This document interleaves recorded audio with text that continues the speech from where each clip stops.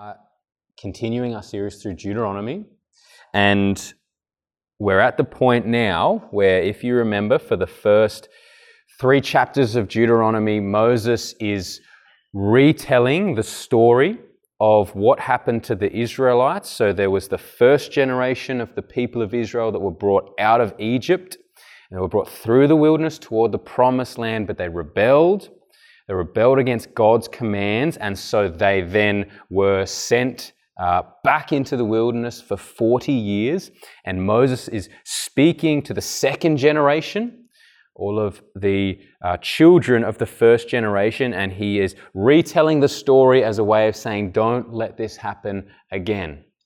Make sure now we are entering into the promised land. You learn from these errors of your ancestors and take the promised land. And from chapter 4, Moses switches from retelling the story to now exhorting the people to actually be careful to obey every word of the Lord, so that they would not only survive, but they would also thrive in the land. And this passage today is, I think, an extremely significant passage for understanding how we as God's people engage with those around us and what God's purpose is for the wider community beyond His people. So this passage is about holy lives for the whole world. And we're just going to take the basically from verses 5 to 8. So as I was preparing this, I realized that I would probably have you here for about 2 hours if I wanted to preach everything from these 8 verses. So what I'm going to do is actually focus on verses 5 to 8. But tonight, so we gather every Sunday night. We gather Wednesday nights and Sunday nights to pray. But tonight, we're going to be gathering at Sarah's house, who is gone. Hopefully she will come back. But if you don't have her address, I can give it to you, or anyone can give it to you. But what we'll do tonight is actually, we're going to do it in reverse. So this morning will be verses 5 to 8. And tonight will be the first 4 verses of this chapter. And I'll just give a brief teaching upon that, about 15 or 20 minutes to sort of shape us. And then we'll spend some time praying and responding to that message tonight. So this morning will just be verses 5 to 8. So holy lives for the whole world. That's what this passage is about. Although the majority of the Old Testament is largely concerned with a particular people that God had called out. So the majority of the Old Testament is largely concerned with the people of Israel and their relationship with God. There are many points throughout the Old Testament where we see this bigger picture idea of God's purpose for the nations, God's purpose for the world. So in Genesis 12, you probably remember the story of God appearing to Abraham, this guy from a distant land, and he says, Abraham, I'm going to make you into a great nation, and you will be a blessing to many peoples, and those who bless you, I will bless, those who curse you, I will curse. And he says, in Abraham, all the families of the earth will be blessed. So from Genesis, we see this bigger picture idea that God is going to call out a particular people, and it will result in implications for the wider world, for all of the families of the earth. And this is what we see in Deuteronomy chapter 4. So from verse 5 on, Moses is explaining that I have taught you commands from God, and you are to observe them. And if you observe them, they will become your wisdom and understanding. Verse 6, in the sight of all the peoples. So this is meant to be in the sight. They are meant to look on. And a few weeks ago, we spoke about how God took Abraham and he planted him and therefore his descendants for this land that was already occupied, in the land of Canaan, that was like right in the center of all of the world's powers of that day. So God wants his people to be in the sight of other people. And this is where we get the idea from the New Testament as well, of God's people being a city on a hill or a light to the world. So there is a purpose. God's desire is that through his people, his name would be glorified throughout the whole world. So the church does not simply exist for itself. The church exists for the world as God's arm to achieve his purposes. We are to be a holy people for the whole world. Now, over the last 1,000+ years, Christians have tried to navigate this. Christians have tried to understand how we should actually be a holy people, which is to be distinct, but for the whole world. And I think there are two extremes that we have worked out, two barriers that we should avoid. And I've chosen two creatures to embody these barriers. So there's the hermit crab, and then there's the chameleon. So the hermit crab is the first barrier that we want to avoid. This is the opposite end of the spectrum, the extreme on one end. The hermit crab Christian tries to hide out from society, tries to not be stained by the surrounding culture, so stays in its shell. They typically live in a Christian bubble and subscribe to the sacred-secular divide, and so everything that is secular is bad and to be avoided. So typically, hermit crab Christians go to Christian schools, Christian hairdressers, only invite Christians over to their house. They really only associate with other Christians. And I personally think this is extremely rare in our society. I'm sure there are people, and maybe you might say it's because they're hermit crabs and so you don't actually see them, but I at least don't think this is a common thing for the vast majority of people in Australia. But nevertheless, it is something to be avoided because this is inconsistent with God's word to live in obedience in the sight of the nations. God does not want his people to retreat completely from society. So Jesus talks about this in the New Testament. He says, no one would have a lamp and then put a basket over it. You can't see anything. What's the point of it? Don't cover your light. So we don't want to retreat completely from society, but the other barrier, the other extreme is the chameleon, which I think is much more common in our society. The chameleon Christian tries to adapt to their surrounding culture and become like it, to try and fit in. So they don't want to seem different or weird, and so they try as hard as possible to seem relevant and fit into society. So sometimes this is either by intentionally dialing up certain characteristics which seem quote unquote normal in the eyes of the world. So they might be in the workplace and make a few jokes that seem very crude, to just show to their work colleagues, I'm not a prude, I can joke like you guys as well. Or dialing down the characteristics which are consistent with Scripture yet make them seem very quote unquote abnormal. So very quiet about what they do on Sunday mornings, or very quiet about spending time with the Lord. That's something that we hide away. It's going to make us look a bit weird. And I think this is far more common in our society, particularly as a result of the seeker-sensitive movement, which started a few decades ago, which was basically the church realizing that we don't have power, we don't have social power anymore, and so we need to kind of seem relevant to the rest of society.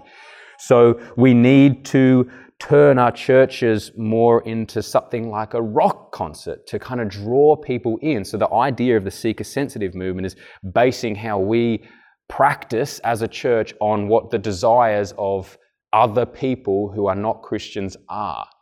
So you're a chameleon, you try and adapt to the surrounding society. And this resulted in things like, jazz cafe Sundays and creating your welcome area like a coffee shop from a scene in Friends or something, like creating this environment where people are going to feel like they haven't actually walked into a church. It's just kind of another area that they can practice their own faith. And I think what this did was it made people subconsciously ashamed of Christianity. It made people subconsciously ashamed of true Christianity unless it was blended with these things of the world. Don't mind my daughter. This is just her saying amen. She's passionate about this as well. it also led people to believe that they can have the best of both worlds, that there is no cost to following Christ. They can actually live in the world and still be a Christian, and their lives look totally the same as everyone else. And this is inconsistent with God's word to be holy, because holy is set apart. It's to be different. So it's inconsistent with God's word to be holy. And Jesus also talks about this, and he says, what good is salt if it loses its saltiness? He says there's no point to it. You're worse than manure. You're just going to be trampled on. You are salt. You are distinct. Don't lose your saltiness. So these are the two barriers, the hermit crab and the chameleon, and we will do well to avoid those two barriers as we seek to be a holy people for the whole world. Now, there is a middle ground. I believe there is a middle ground for us that we are to walk, and it is one where we are distinct, yet we are distinct in the midst of society. So we remain separate from the parts of society which do not conform to biblical standards. We remain separate as a witness, but then we also engage with those very areas in gracious and hospitable manners while remaining distinct. And that is hard to do because the Christian life is not easy. It is very difficult, but that is our path, to remain distinct, different, yet in the midst of this society. And so that's what we see here in this passage. So in verses 5 to 8, this is where we get the main idea of living holy lives for the whole world. So in this passage here, Moses explains to the people from verse 5, I've taught you statutes and rules as the Lord my God commanded me, so that you should do them, so make a practice of them. And in the land you are entering to take possession of it, keep them and do them, for that will be your wisdom and understanding in the sight of the peoples. And he says, when the people look upon you living in obedience to God, they will say, wow, what a wise and understanding people. And the key thing here is the two aspects that the people look upon and see. And that is, from verse 7, what great nation is there that has a God so near to it as the Lord our God is to us whenever we call upon him? And what great nation is there that has statutes, verse 8, and rules so righteous as all this law that I set before you today? So we see in this passage a missional concern from the God of the Old Testament, who is the God of heaven and earth, Yahweh. We see this missional concern where he desires his people to actually be on display for the nation. So there is an attractiveness to God's people. They are to have an attractive quality about them if they walk in obedience to God's commands. Now, we have to balance this idea of attractiveness. We have to balance this idea with the reality we see in Scripture and experientially through church history of the persecution of God's people. So, even when they live faithfully before the Lord, the reality is those who desire to live a godly life will suffer persecution. And I need to give this because I've heard many people oversimplify these sort of themes, oversimplify a passage like this and kind of say, well, if God's people just live faithfully before the world, everyone will look upon and see our wisdom and they will come to Christ. They won't be able to help it. And that's an oversimplistic view. I mean, why did Paul, the Apostle Paul, get beaten half as often as he saw converts? Why did Stephen in Acts 7 and leading on to Acts 8, this godly man who had such wisdom, and he was stoned to death? Why? Why did that happen? It's not as simplistic as just saying that if we live faithfully, I mean, why were all of the prophets in the Old Testament, who were arguably the faithful ones, why were they mostly loners and rejected?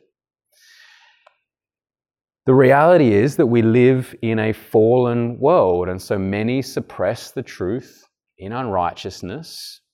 Many suppress the reality of God's righteous laws so much that they don't actually recognize virtue when it's there. And so I don't believe it's as simple to say that we just need to live in obedience to God's laws and then everyone will come. Everyone will recognize it. I think it's a bit more complex than that. So we have to realize that, as Paul says to the Corinthians, to some, so we are the aroma of Christ, and to some that is the aroma of life leading to life, and to others it is the aroma of death leading to death. There is this reality here that as we walk in faithfulness, sometimes it will receive commendation, other times it will receive condemnation. But there is a particular distinctiveness, and this is the key. The key here is on what we are called to do, and we leave the results up to God. That's His business. But our call is faithfulness to this word. So the key here is that there is a particular distinctiveness that should be among God's people that for Israel is noticed by the nations around them. So for Israel, this distinctiveness will be in their obedience to God's laws, which will be their wisdom and understanding in the sight of the nations. And for many, this will lead to a recognition of Yahweh, the God of Israel, of Yahweh's wisdom and understanding by the way His people live in the sight of others. So there is a place, clearly, where this will result in recognition, commendation for God's people. And as I said here in verses 7 and 8 is the key. What will people actually draw out of this from the distinctiveness of God's people? It's firstly that God is near to His people. This is verse 7. And secondly, that God's ways are righteous. So this is what people recognize. Wow, God is near to His people. And secondly, God's ways are righteous. Now, what I want to do today is look at how this looked for the people of Israel and then bridge a gap of 3,000 years and look at how this looks in the modern church for us. This idea of God being near to His people and then His ways being righteous and that being the distinctiveness. So for the people of Israel, for God being near to His people, the key difference between Israel's God and the God of the nations was that Yahweh actually desired to dwell among His people. That's the point. God actually desires to dwell among His people. So time and time again, God describes that His people are to dwell in this land where I will cause my name to dwell. So God is saying, I will put my name among you, which is my reputation. My reputation will be on display and even at risk because I'm going to put it right in the midst of you. And so therefore what you do will be a reflection of me because I want to dwell among you. And so onlookers should recognize this in the lives of the Israelites. So God is not ashamed, and this is so important to understand, God is not ashamed to reveal Himself as someone who desires His people to just call upon Him when they bring nothing to the table. Nothing at all. God knows that. And the important thing to understand, the context, because obviously we know, well, God does require things of His people to walk in obedience, but the context throughout the Old Testament is always that God has delivered His people from Egypt. So He always says, I'm the God who brought you out of Egypt. I brought you out of slavery and I led you to this promised land. And now here's how you are to live in light of my saving work. That's how God reveals Himself. Not get yourself out of Egypt and then I'll come and help you. It's I have delivered you out. Now walk in obedience to me. And this is totally different to the other gods who aren't God at all, the other gods of the nations who the people felt like they had to do more and more things for their God. Things like child sacrifice, cutting themselves like we saw the Baal worshippers do before Elijah in the book of 1 Kings, where they're on the mountain and they're just cutting themselves, waiting for their God to appear, but He doesn't. Instead of that, Yahweh simply desires that His people call upon Him in their day of trouble and He will deliver them and He will be glorified. That's Psalm 50. This beautiful picture of God saying, I don't need your sacrifices. Here's what I want you to do. Call on me in the day of trouble, and I will deliver you because I'm God, and I will be glorified because of that.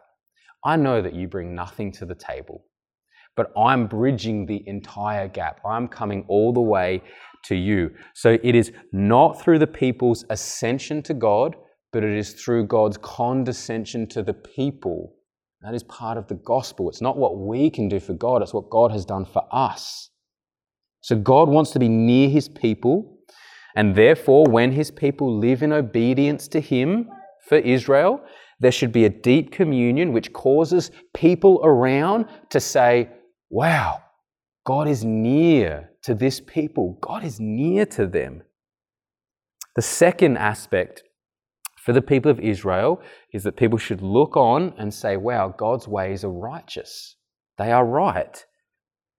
This is how the lives of God's people in obedience were supposed to be a reflection of God. So God's laws were a reflection of him. They are a reflection of his holiness. They are a reflection of his compassion,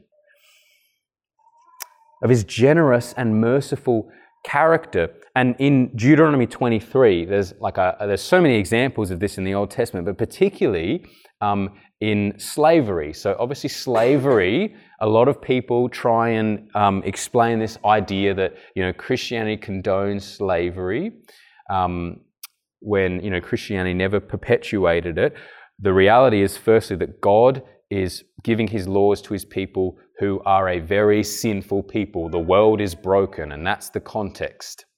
So there's no way that he could tell his people to live in utter perfection. That's part of the gospel. Jesus is the only one who actually does that. But for slavery, in Deuteronomy 23, God gives a law for what happens when a runaway slave comes to a house of an Israelite. And you kind of expect that what should happen is, the slave is the property of the people, and so that they should be sent back home. But actually, God says, no. If a runaway slave comes to you, you must not send him back to his master, but you must take him in, and you shall do no wrong to him. Which is just radical in the ancient Near East 3,000 years ago, even a few hundred years ago. God is actually saying, no, if a runaway slave comes, you bring him into your household and you do no wrong to him. And that was meant to be among the people of Israel. When they lived in obedience to his laws, even the wicked could not help but say, God's laws are righteous. They are just. Now that's for the people of Israel. Now let's jump 3,000 years, give or take a bit, to now, to the modern church. So how do we apply this to our lives? How do we live in such a way that demonstrates a nearness to God and demonstrates that his ways are righteous? There are two things we should understand about the difference between the culture of the ancient Near East, which is just basically the Middle Eastern area 3,000 years ago, the difference between that culture and our culture. And the first thing is that Western values or Western ethics are largely built from Christian foundations. So the majority of our Western idea of what is good and bad, our ethics, are built because Christianity was so dominant for over 1,000 years. So Christianity, for the most part, brought care to the most vulnerable of society. There were other groups that certainly did that, so Christians can't claim a monopoly on it, but Christianity certainly brought this idea that all human beings are created equal and are deserving, and so particularly the most vulnerable of society we should care for. It was Christians in the first century in Greco-Roman culture who brought care to vulnerable children who, if a female was born and typically unwanted, they were just cast out onto the streets. And that was kind of a normal thing to do. And then it was Christians who said, no way, this cannot happen. We need to bring them in. And then as a result of that, orphanages started, and they saw very clearly from the Bible that humans are worthy of dignity and respect regardless of what they offer to society. Christians like William Wilberforce, who abolished the slave trade. So the ethics we hold dear today are largely based on the religious principle that human beings are created in the image of God and therefore are worthy of dignity, respect, and honour, regardless. And this is important to understand because what secularism has done is it's created a bit of amnesia among us, where these virtues like care for the vulnerable and equality are no longer seen as Christian things to do, but they're just human things to do. So no one sees this really as a Christian thing to do. So we have taken the virtue or principle and we have disconnected it from its source, which means we can do whatever we want to it now. And that's the water we swim in this culture. So I remember for the first 22 years of my life, growing up, never really coming across any professing Christians, but I had a lot of good things done to me. And not once did I think, wow, what a lovely Christian thing to do. I just thought, well, that's a good person. Thanks, pal. And then I moved on. You don't connect the good deed to Christianity. That's just not the culture we live in. And we have to understand this because a lot of the righteous ways that we live as Christians will not stand out as distinctively Christian. They're just a human thing to do. And this, because ethics have been disconnected from its source, which means we can chop and change as we please. This leads to the second area that we have to understand, how morality has shifted. So I've spoken about this before. Christianity in our day and age is no longer seen as moral. It's actually seen as immoral. So while 70 years ago, people would say, oh, I'm not moral enough to be a Christian. Now it's like, I'm too moral to be a Christian. I could never believe in such bigoted things as Christians do. So these areas of living in obedience to God often will not get you commendation. They will get you condemnation and rebuke.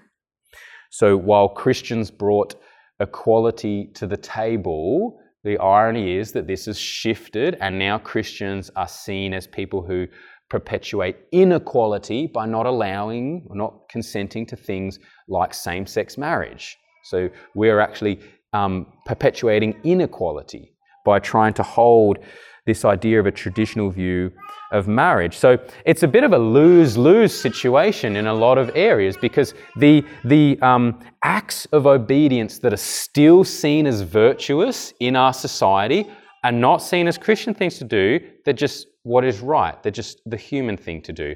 And then the areas that do stand out as distinctively Christian probably stand out as distinctly Christian because they are archaic and bigoted and they're not virtuous at all. And they will get you condemnation. So what do you do?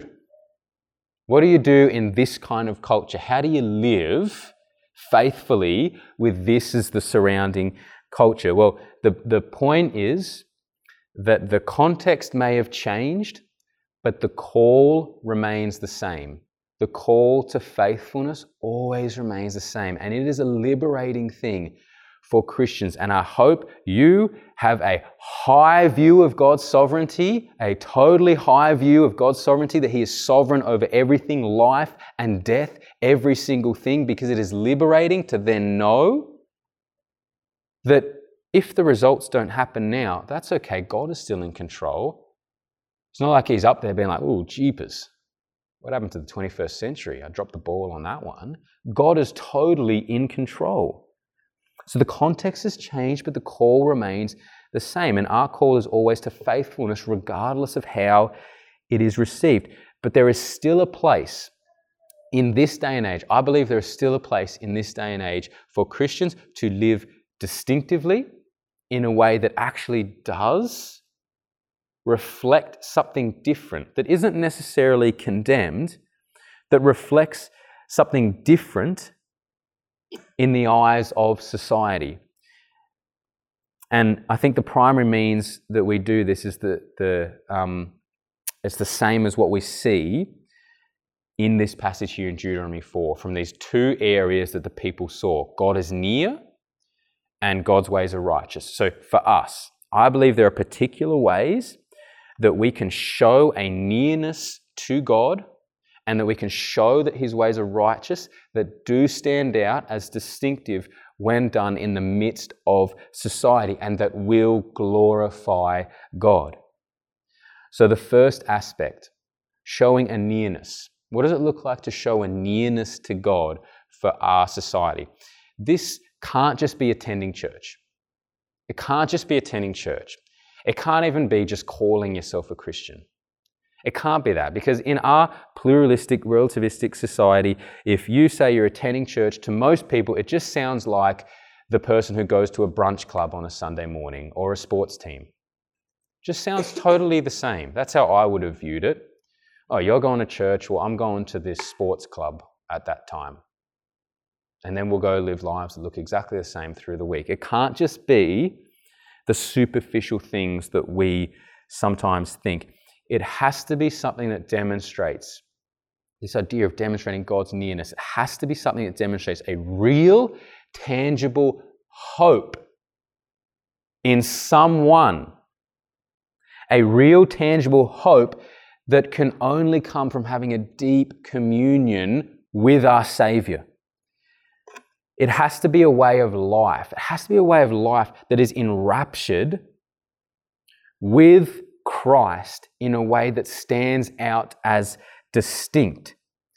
Distinctly different from everything else in this world that is superficial, temporary, and fleeting. It has to be different from that. I'm talking about the kind of nearness that Paul demonstrated in Philippians 3 when he said, I count everything as loss because of the surpassing worth of knowing Christ, my Lord. I count everything as loss.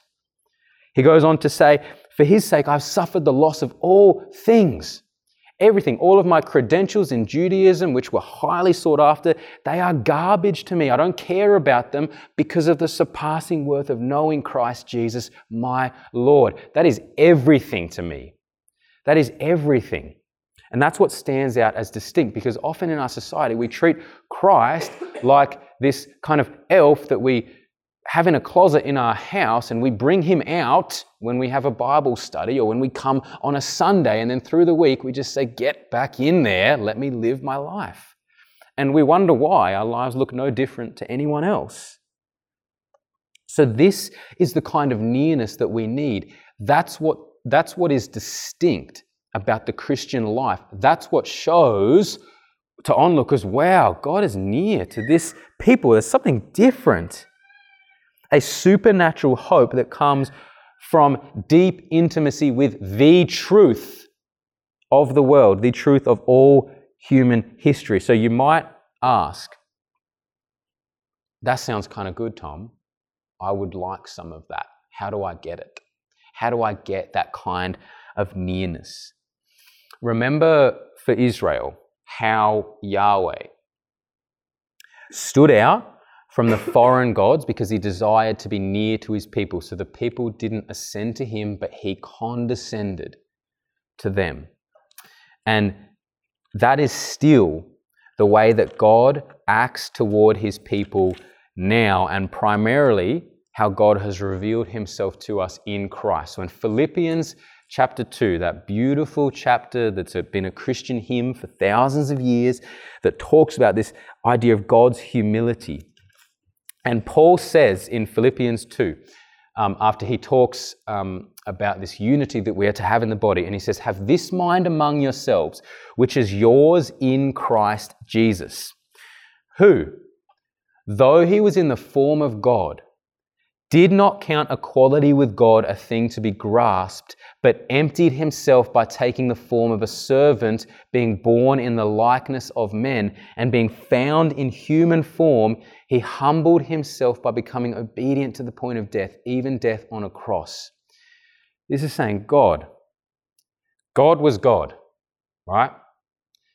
And God, who is Jesus, did not grasp on to all of the credentials, all of the respect that he might have as God. He didn't grasp onto that, but he actually humbled himself to the form of a servant. He humbled himself. This is God being born as a baby, I mean, I saw Eleora when she was younger, obviously, because I'm her dad. I saw her, and babies are just totally helpless. Like, totally helpless, totally dependent upon their parents. And that was Jesus. Isn't it mind-blowing to think Jesus was a baby? He was a baby. God was a baby in this state of helplessness, born in a manger. This state of utter humility. And that was God. He condescended so low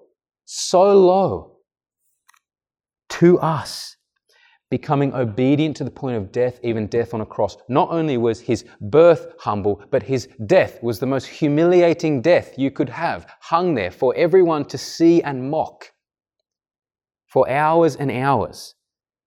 And so our nearness to God, this nearness that we should have, which shows itself in an intimate longing to know Christ, it flows out of the simple realization that the God of heaven and earth, who is supreme over everything, has humbled himself so low to be near to us.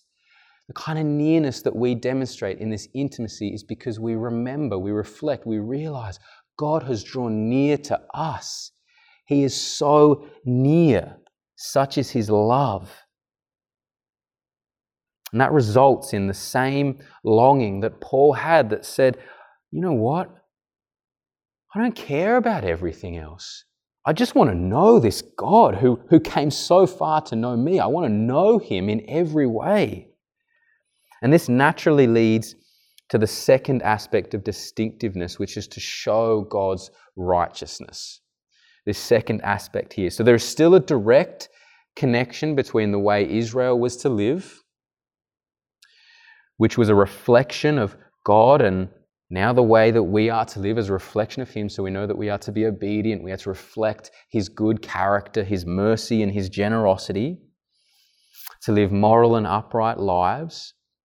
But there are particular areas in our society where we can demonstrate a righteous way of living that goes against the grain of our culture, that goes totally against the grain of our culture, and that is in lives of humility and contentment.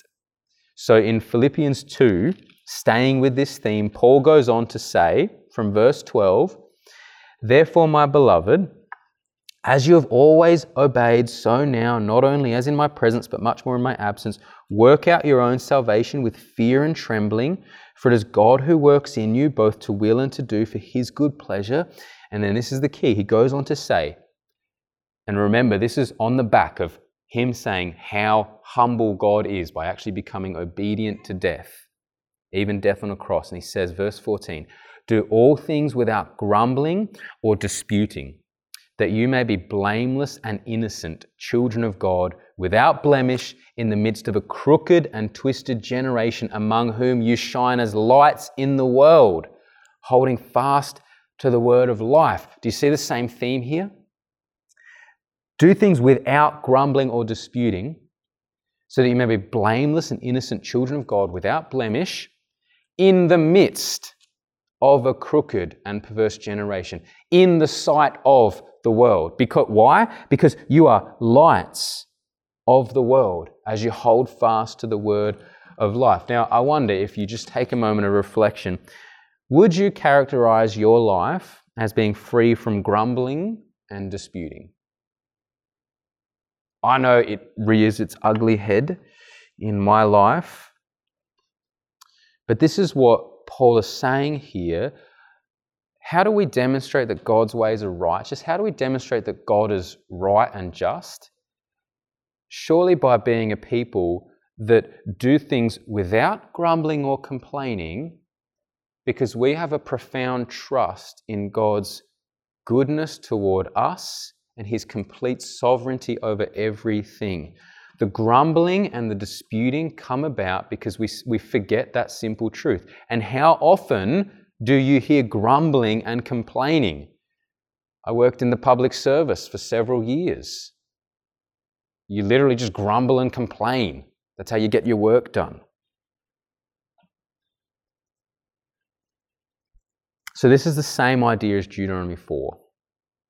To live in a way that demonstrates God's righteousness by having lives of humility and contentment. So for Christians, we don't seek to climb the corporate ladder for status by asserting our position, by clinging to positions of power from entitlement, because the way of Christ has always been to take the way of humility. It's always been to take the path of humility. And if God chooses to exalt you to a place of power in your position, that's His business. Personally, I wouldn't want that responsibility. Kind of ironic being a pastor, but a pastor is a servant. But we as Christians don't actually covet that place of power. We don't grumble or complain our way in saying, I deserve this place. The gospel teaches us again and again that we are undeserving. We don't deserve it, and that's the point of grace. That's the radical truth of God's mercy and grace. We don't deserve anything, yet He freely lavishes His grace upon us. That's why it's grace. We don't grumble about our workplace. We don't grumble about it because we have a profound trust in the justice and sovereignty of God over our workplace. And we know that our hope and satisfaction does not ultimately lie in our job. It doesn't lie there. Our hope and satisfaction is in Christ, who has given us everything. I mean, wouldn't it be, think about this, wouldn't it be a relief? Wouldn't it be such a relief to not have the inclination to try and assert your status or authority in the workplace? Wouldn't it be relieving to be free from that?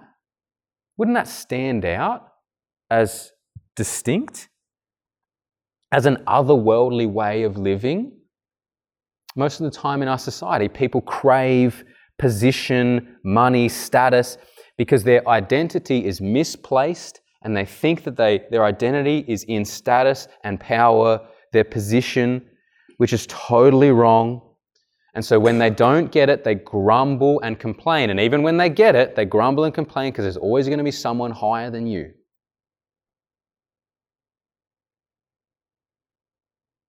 The Christian life, which demonstrates God's righteousness, should go in the direct face, in total contrast to a self-seeking, grumbling society.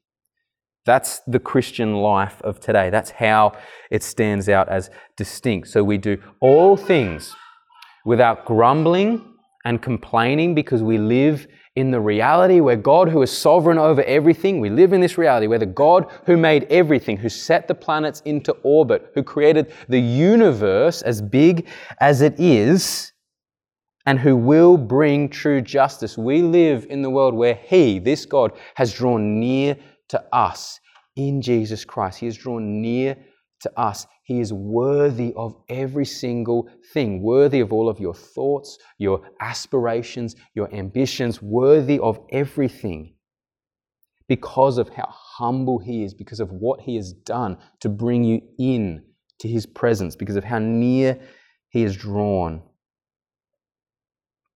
So this is how we live holy lives for the whole world.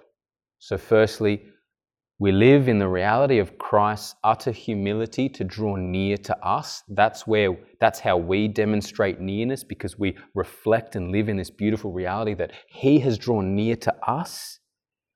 And the overflow of that is that we have an otherworldly desire and hope in Him, which considers everything else garbage, because we know it's fleeting, it's temporary. Yes, the world God has made is good and all things are to be enjoyed, but that is because they point and are leading toward this God who is supreme over everything. Our whole lives, every breath you take, every blink of your eyes is carrying you on this trajectory where you will stand before this holy God and you will either be with Him in His presence for all eternity or you will be separated for all eternity.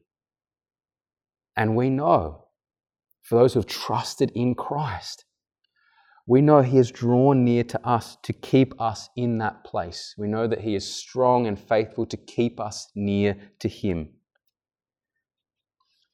And so secondly, in light of that, We demonstrate God's righteousness by seeking to live in humility and contentment in the face of a prideful and discontent society. That's what stands out as distinctive.